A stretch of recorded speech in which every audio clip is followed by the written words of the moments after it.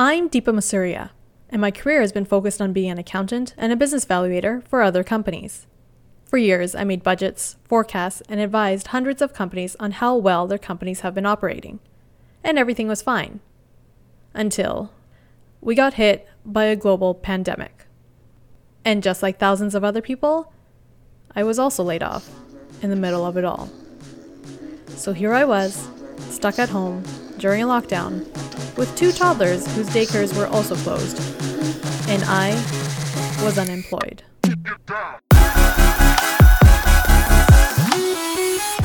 This is the story of what happened next.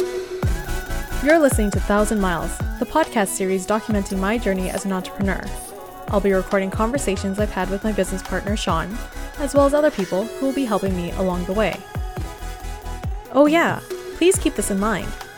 I've only just begun my journey, so I have no idea how this ends. It's a business origin story where I share my decisions, thought process behind those decisions, and the success and failures that come with it. So, I hope you join me in my journey.